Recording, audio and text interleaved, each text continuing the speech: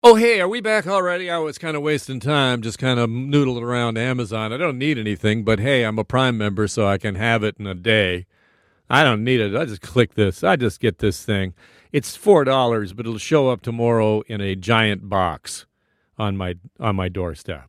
How do I feel about that? This is a big day for Amazon. Jeff Bezos, who has served as the CEO of that company since the founding of the company 27 years ago today, has officially stepped down. Andy Jassy is now the CEO of Amazon. Jassy joining that company shortly after graduating from Harvard Business School way back in 1997. He's been with the company since 97, and he's led the Amazon Web Services, AWS, since that team was founded back in 2003. Now, Bezos is staying on as Amazon's executive chair.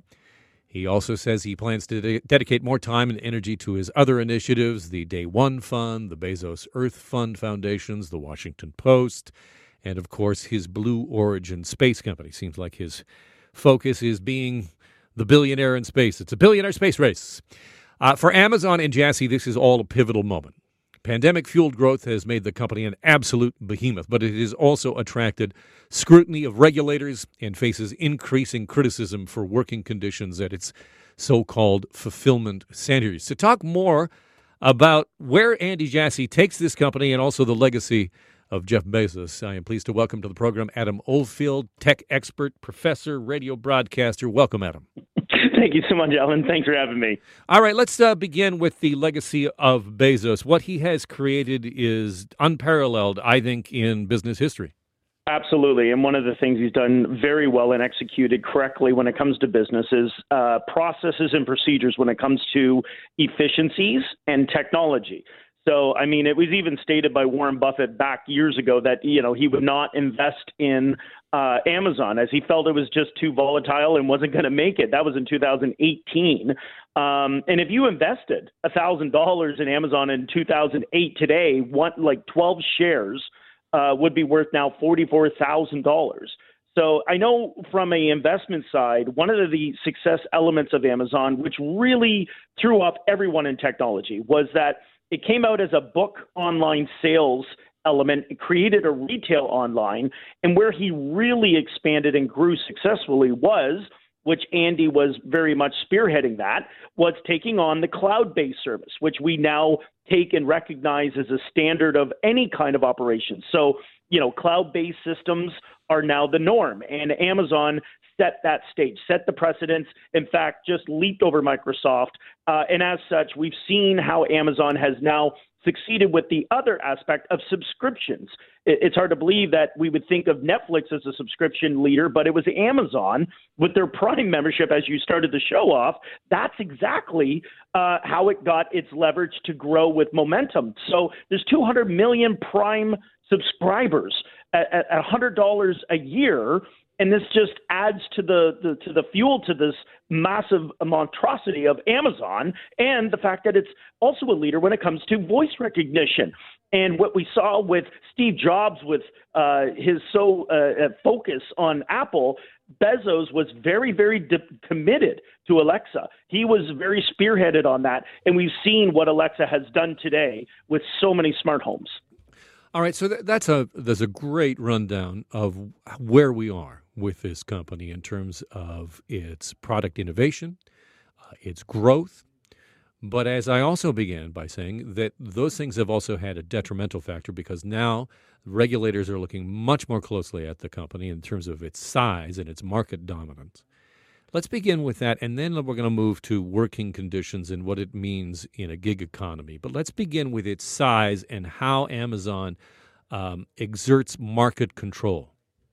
Well, one of the key components of its market control is that, it's a very much an innovative company. It's a technology company as much as it's got retail. So its growth is continuing it will expand, I would predict, at least by another double of what it is today. And that is because it is very focused on what the future brings, and that is, of course, virtual reality and augmented or artificial intelligence and augmented reality.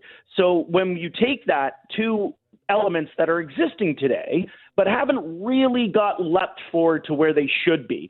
It is setting the stage of how this Goliath isn't going to get any smaller. If anything, it's only going to get bigger.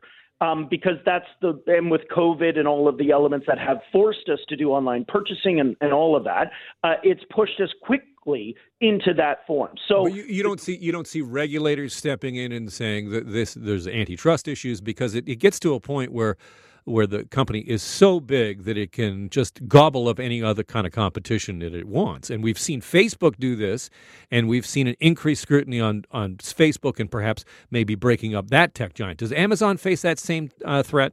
I think Amazon's going to go the route of Google. And how they did it was they split it into a parent company with several operations, which Amazon's already doing. So, yes, I think it is going to get under the regulations scrutiny, but for different reasons. So I think from what we saw in the technology sector, where Google was a monopoly when it came to online search, Amazon is quickly diversified already.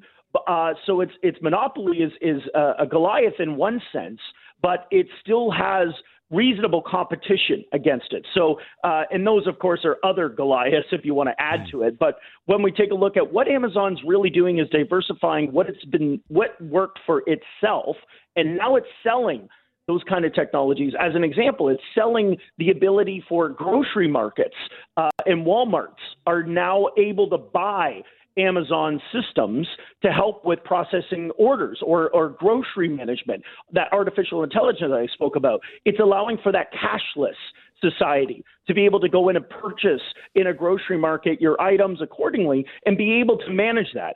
And following that is the ability that they've got this artificial intelligence algorithm that, again, they're letting others openly have this. You can license this from Amazon, any business, big or small, and they're using this now for managing performance.